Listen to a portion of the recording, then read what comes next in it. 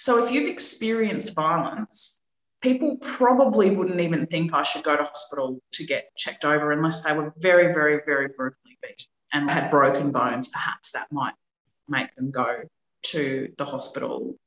But the hospital wouldn't also be equipped to go, oh, this is a domestic violence case, I need to report this to police. None of those sorts of measures are in place. So police don't get involved, the hospitals can't get involved. There's no way for them other than patching up your immediate wounds and sending you straight back out into it. There's just no structures to support women who are experiencing violence until the corporates got involved through the work with Bellisy and the Business Coalition for Women. Before that, there was just nothing in place for them. Welcome to the Medusa's Mic podcast, where we come together to stop sexual violence. My name is Lucretia Ackfield, and I'm so very honoured to have your company today. Medusa was a victim survivor of sexual assault who was blamed, punished, and had her voice taken away. Too many people can still relate to her story, and we want to change that. It's time for Medusa to take back the mic. In this podcast, we'll share the personal stories of victim survivors, hear from experts in sexual violence prevention and response, and talk to the quiet leaders who are creating real change. Sometimes the content may be confronting, and I urge you to seek support when you need it. But overall, I hope each episode helps you to feel more informed and empowered to take action to stop sexual violence in your community. Now, let's hear from today's guest. Hello and welcome back to Medusa's Mic. When I first met today's guest, we were both working in communications and media in a state government department in Queensland. Fast forward by a decade or so, and Morgana Pryor now finds herself in a very different cultural setting. These days, she is the General Manager of Brand Marketing and Communication for Papua New Guinea's largest superannuation fund, Number One Super. In her role as a senior woman leader, she has needed to get hands-on to tackle domestic violence at a sector, organisational and personnel level. She's also learned a lot and experienced some personal challenges along the way. Morgana, welcome to Medusa's Mic. Oh, well, thank you, Lucretia. Lovely to be here.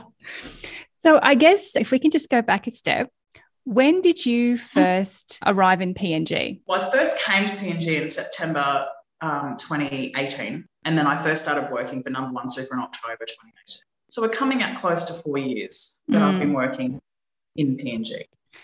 And I've got two key questions, I suppose. The first one is, did you have any understanding of domestic family violence and sexual violence before you went in and how that could be managed within organisations? Yeah, okay, definitely not. So before I came to PNG, I'd never seen any organisation I'd been involved with even take a corporate stance on gender-based violence or domestic violence. I guess it was always implied that that's not something that we like around here, and we have a code of conduct generally that's to do with the business. But I'd never seen any business that I'd worked in be very explicit about teaching their staff about what domestic violence is and that they don't accept it, and that they had very specific resources available for staff or have very specific responses for staff who might be experiencing violence. I hadn't seen it. But I think that is one of the interesting components about PNG, that the corporate sector has really stepped up in terms of saying we have a responsibility to do something in this space. For years they didn't. For years they sat out of it and said, we don't need to do anything in that space. It's personal. It's a personal thing. But I guess what became clear through some of the work so Oil Search is a big company in PNG, and the Oil Search Foundation started to get heavily involved in, I guess, looking more deeply at, they call it gender, family and sexual violence in PNG. So more gender-based violence, family-based violence is the key terms that they refer to. But Oil Search Foundation was trying to figure out, in PNG, there's also no services. And the types of domestic violence that's experienced in PNG And the whole conversation around domestic violence is very interesting in terms of what does it look like. But I guess what's driven this action in PNG is that domestic violence in PNG looks incredibly violent. So there is a lot of quite brutal, physical abuse that happens in relationships. And when it is that visible in terms of the violence, and that it's going completely in the community, it's being ignored.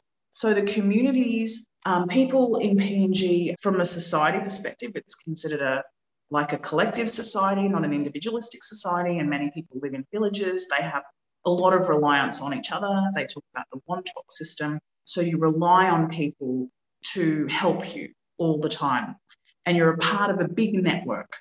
And meanwhile, in their villages where this abuse is occurring, no one is stepping in.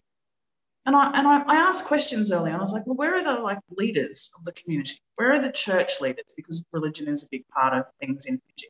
Why aren't they going and knocking on the door when they can hear this violence? They're living right by each other. It's side by side. They're living in, very basic shelters. Everyone knows this is occurring. So why is no one going and getting involved and stopping it? So the community wasn't stepping in.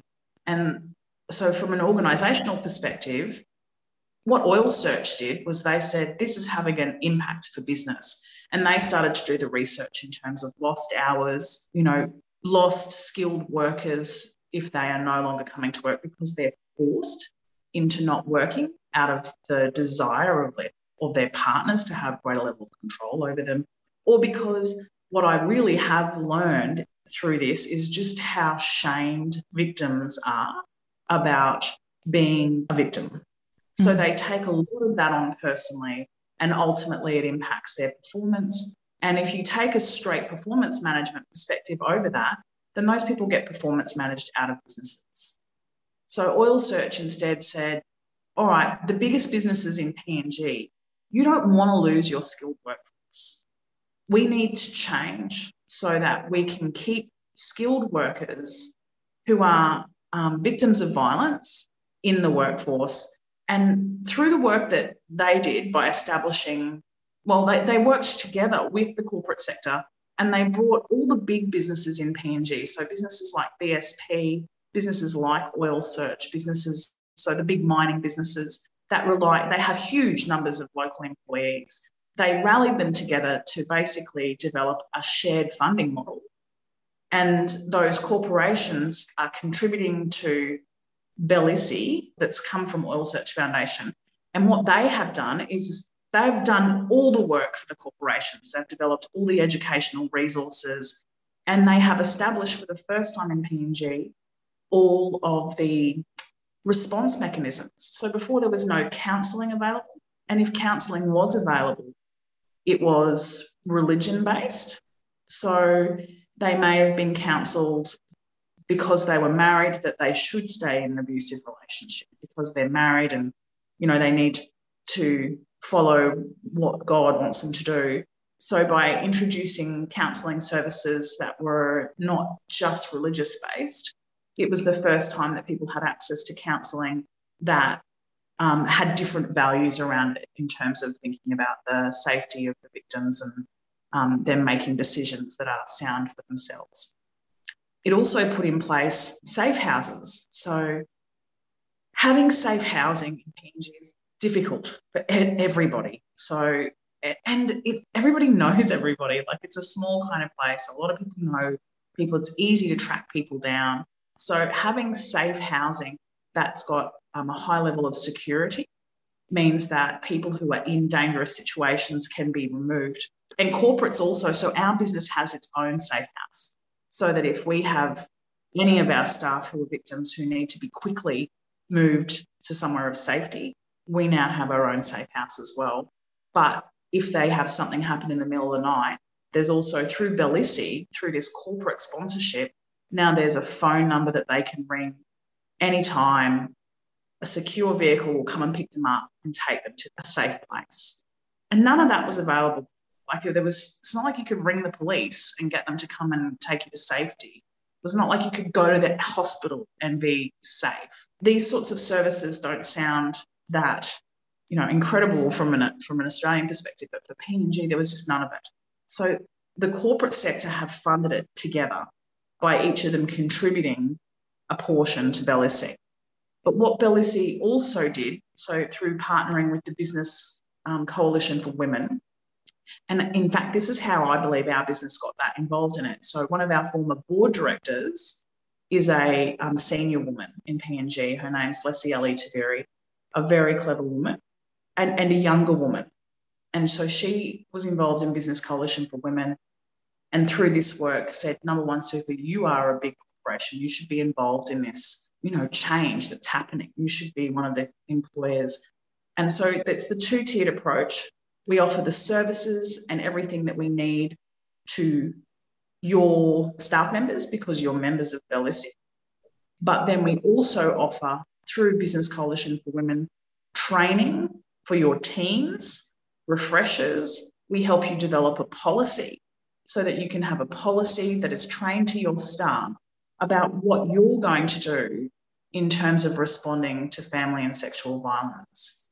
Now, I've never worked somewhere where there's a policy about family and sexual violence. And by having a policy about family and sexual violence, I took it very seriously when I started. We were doing our first couple of rounds of training. I read the policy, made sure I was aware of it. I looked at it meant that we set up structures in our business. It meant that we set up a team of people. It meant that it set the tone around how we would respond. It literally says in the policy, non-judgmental response to victims of violence. There's also conditions around perpetrators. If you know of perpetrators of violence within the business, there's methods to report them. There's also methods for perpetrators to access assistance if they, self-report around anything to do with being a perpetrator of violence. And it's been interesting to see how that's gone in terms of training our teams. So I've been a part of 2 trainings in the time that I've been here. COVID will have interrupted the last couple of years. And, there was literally in 2019 when they did the training, there was giggling around the table, around talking about these concepts, the lack of maturity from the team in hearing about family and sexual-based violence. There was discussion around homosexuality and, the lack of maturity in the team. But what I liked about it was that the training was giving everybody the same baseline. I'm like, even if they are giggling, and the trainers were very good. They would pause and let people, gather themselves and, explain this is a serious topic. And whilst you may not have spoken frankly about it before, we are actually going to talk very frankly about these issues today. They were very good, very, very, very good trainers and very good at dealing with all sorts of responses that came through. In that first training, I know this discussion's been happening in Australia. They talked a lot about consent. And so, trying to find how to communicate about consent. They used the video, which I'm sure you will have seen, the cup of tea video. Have you seen that one? I don't know if I have. Tell me about that. Okay. It basically said that, having sex with someone is a little bit like having a cup of tea with someone. So if you say to someone, would you like a cup of tea? And they say yes, then you make them then they want to have a cup of tea. But if you ask them if they want a cup of tea and they say no, then they don't. If they say yes, I want to have a cup of tea, you pour them the cup of tea, you put the milk in the tea, they pick the cup up and then they go, no, actually, I don't want to have a cup of tea. Then they don't want to have a cup of tea. And it kind of goes through, and then it says if someone was awake and you offered them a cup of tea and they said yes, and by the time you came back they'd fallen asleep, they no longer want a cup of tea. So it kind of used this cup of tea analogy that was quite good in terms of, nobody wants a cup of tea poured down their throat while they're sleeping. So, yeah, and that was quite good in terms of and I know we've had this conversation around consent in Australia and about how we teach it better, but it was, to see that was also, that was starting here, to see that they were doing that before the whole conversation started in Australia, trying to talk to people about, if there's no consent, there's no consent, and you need to respond to that, respect.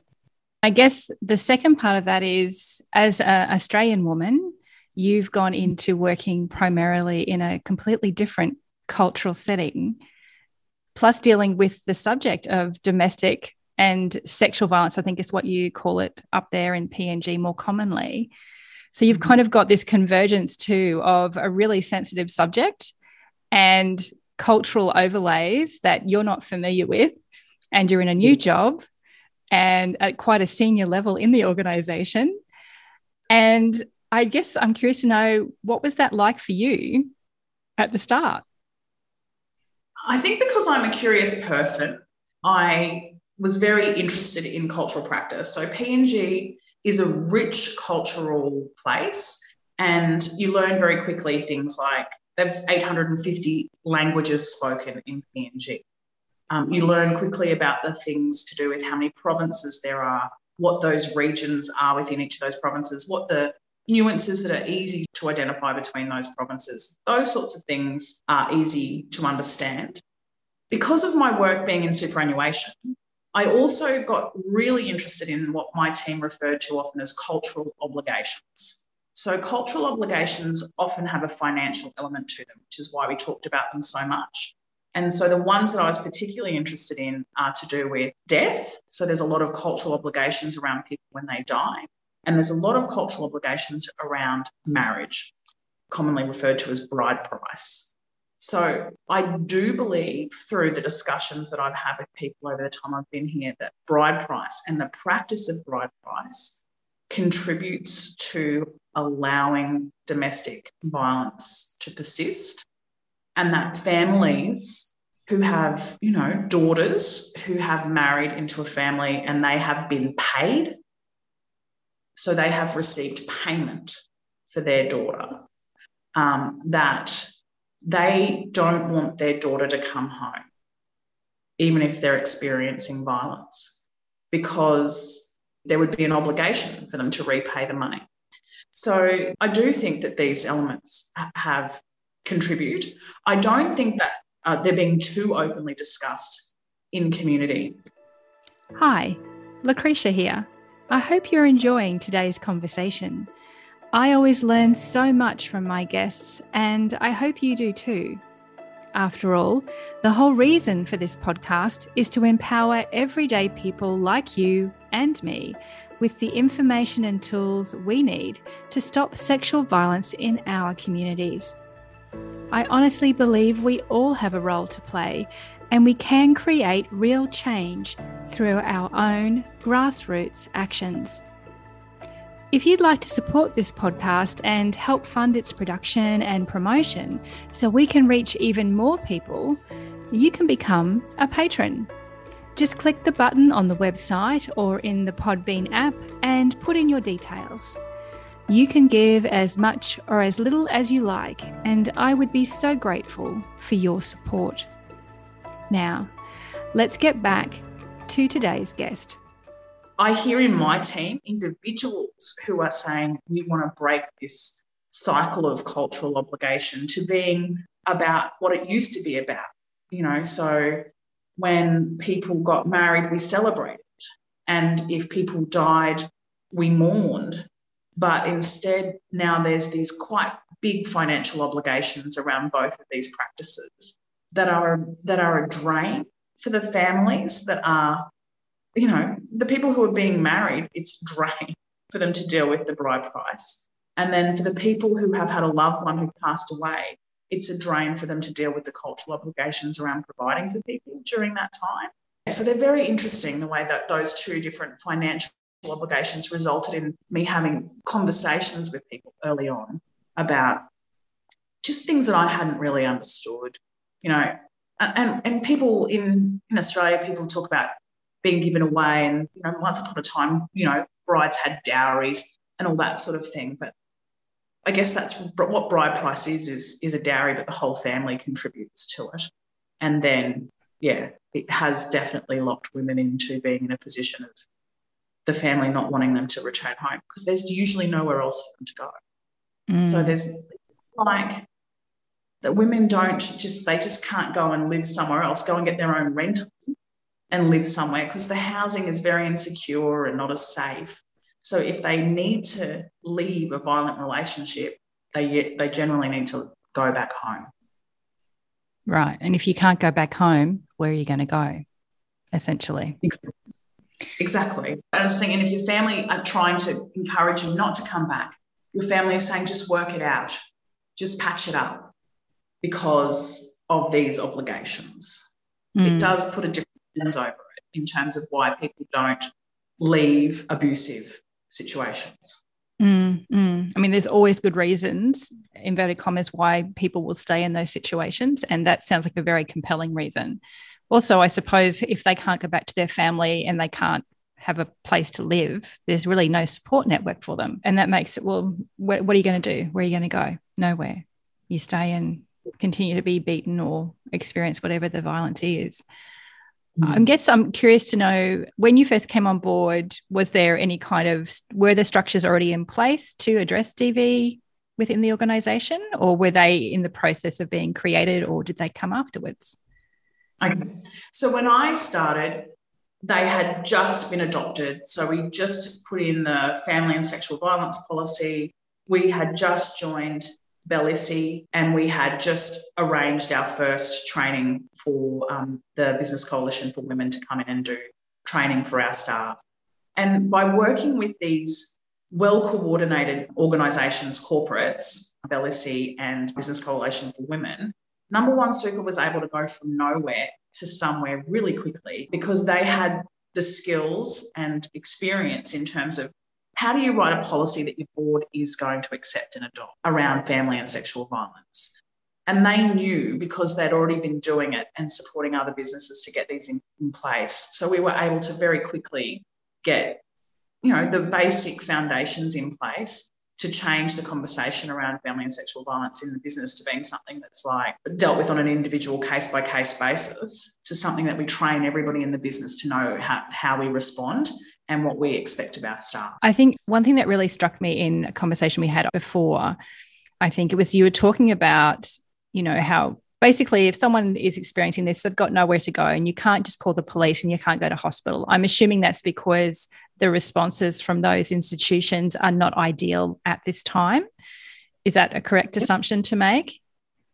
Police wouldn't be able to prioritise a domestic violence case here. It would have to be a very extreme domestic violence case for them to get involved. And then hospitals, again, there's just no way to get to hospital. So even if you're experiencing violence, there's just low health-seeking behaviour in the Papua New Guinean community. So if you've experienced violence, people probably wouldn't even think I should go to hospital to get checked over unless they were very, very, very brutally beaten and had broken bones. Perhaps that might make them go to the hospital. But the hospital wouldn't also be equipped to go, oh, this is a domestic violence case, I need to report this to police and I need to do. None of those sorts of measures are in place. So police don't get involved, the hospitals can't get involved, there's no way for them other than patching up your immediate wounds and sending you straight back out into it. There's just no structures to support women who are experiencing violence until the corporates got involved through the work with Bellissi and the Business Coalition for Women. Before that, there was just nothing in place for them. So this is really interesting to me, because what you're talking about is actually business and organisations stepping in and playing a really incredibly active role in stopping domestic and family violence and sexual violence in the communities in which you are located, and supporting your staff by equipping them with more skills and more understanding. And you also mentioned safe houses before and that kind of thing. So businesses are really taking a super active role. And in Australia, at least, it's not managed that way. Yes, we have different structures. We have different policing. Our police operate in a different way, and we have different health structures and more infrastructure around responses and support services. But I think this idea about business being far more active in this space is really exciting. And I'm really intrigued by that. I think having a policy is such a great thing, So I've dealt with several domestic violence cases whilst I've been a manager here. Having the policy in place made it very clear that I had obligations. I had obligations to do something. Number One Super had obligations to do something. When I was younger, before we worked together, a decade or more ago, I was in a team leaderish kind of role, much more junior than I am now. And I was contacted very early in the morning by a young woman who told me that she was experiencing violence at that time. And so she'd gotten out of the violent situation. She must have had police. And she wasn't going to come to work tomorrow. And I was like, oh, okay. I had no idea what I was supposed to do. As I went the next day and I spoke to my boss and said, this happened. And he said, oh, well, is she all right? I said, I think so, but she's not coming in today. Whereas when she came in, there's nothing to guide what happens next. Whereas with my staff and with my wider team in PNG, where there have been issues that they've been experiencing, I have a policy that guides what I'm supposed to do. Even if I'm poorly skilled personally to try and manage it, my policy tells me we have a network that are available for these people to speak to. If I don't feel like I'm the right person to manage that situation, I can plug them into the network, the group that's been set up to help respond to these situations. So as a business, I know I have to do something because in Australia, actually, there is a lot of talent war going on now. This discussion around keeping and retaining highly skilled workers and people who are good for your business. There is much more discussion around that at the moment. But in PNG, it is so critical. Highly skilled people are hard to come by. And if you've invested heavily in staff, you don't want them to go. So from a business perspective, it makes a lot of sense to actually get involved in these issues and try and respond quickly, help your own staff, be compassionate, and then get that staff member back to a position where they're functioning well in the team and are able to contribute for who knows how much longer to the growth of the business. I hope you've been enjoying this conversation with Morgana Pryor as much as I have been. Seriously, I've just been absorbing so much information and I've felt absolutely riveted by the approach that her organisation and the sector is taking to address domestic and sexual violence in PNG. But there was just way too much to fit into one episode. So there is a part 2 waiting for you in episode 9. So please go and check it out if you would like to hear more. Take care and I'll see you there. Thanks so much for your company today. If you feel more informed or empowered after listening to this podcast, please leave us a review or share this episode with a friend or family member. Medusa's Mic is brought to you by the Stop Sexual Violence Collaboration, an enterprise to bring people together to discuss and facilitate sexual violence prevention and response initiatives. The music for today's podcast is brought to you by Dima Tishko from TuneTank.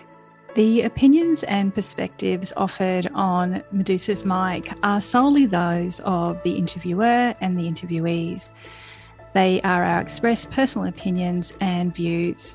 They are not intended or meant to replace any treatment or advice you may be receiving from a licensed professional. If you have specific concerns or a situation in which you require professional, psychological, medical, or legal help, you should consult with an appropriately trained and qualified specialist. This episode is copyrighted and should not be reproduced without express permission from SSV Collab and Lucretia Ackfield.